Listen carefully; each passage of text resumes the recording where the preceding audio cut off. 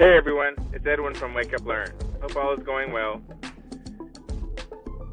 I recently stumbled across a great story about rescue robots, and it was a company that created several different types of robots, and they put them all together in a demonstration where by land, sea, and air, robots could rescue you. They had robots that could amble around and crawl around to rescue people during earthquakes that typically, wheeled vehicles and other types of vehicles can't get to.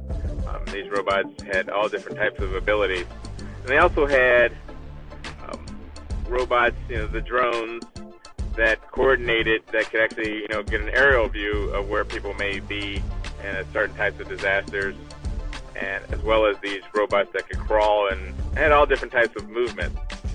And a very interesting one was the robots that actually could swim, where they move in a motion typically like snakes or other kind of crawly things, and can move around and actually had really good access to get in a really tight space, especially, even in, this hadn't happened by the time, but, recently there just was a large earthquake in Alaska. And if you think of those times, there hasn't been widespread damage, at least not reported yet, but in earthquakes like that, where lots of the infrastructure is damaged, these type of robots can actually rescue people. So we posted a video on the website under inspirational videos. You can take a look under Wake Up Learn /inspirational, and it's just really interesting, especially in the lights where you always kind of hear negative things about robotics. It's some robots doing some good.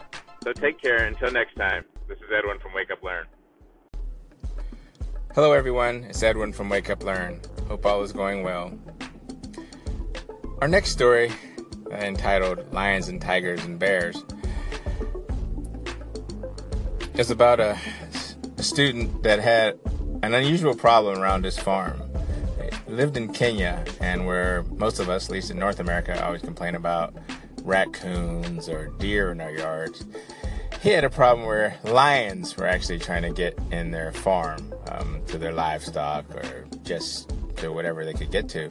And the problem is a lot of the farmers and owners actually killed the lions. So he wanted something that could avoid, keep them away from the farms, but also protect their lives of everyone involved.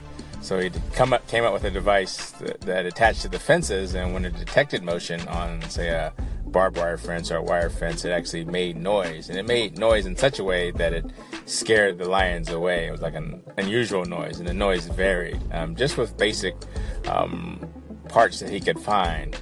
But it was a really interesting story of how he just, saw a problem and came out with just some spare parts and something that solved the problem for a whole community in Kenya.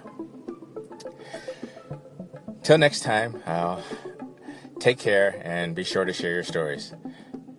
That's Edwin from Wake Up Learn.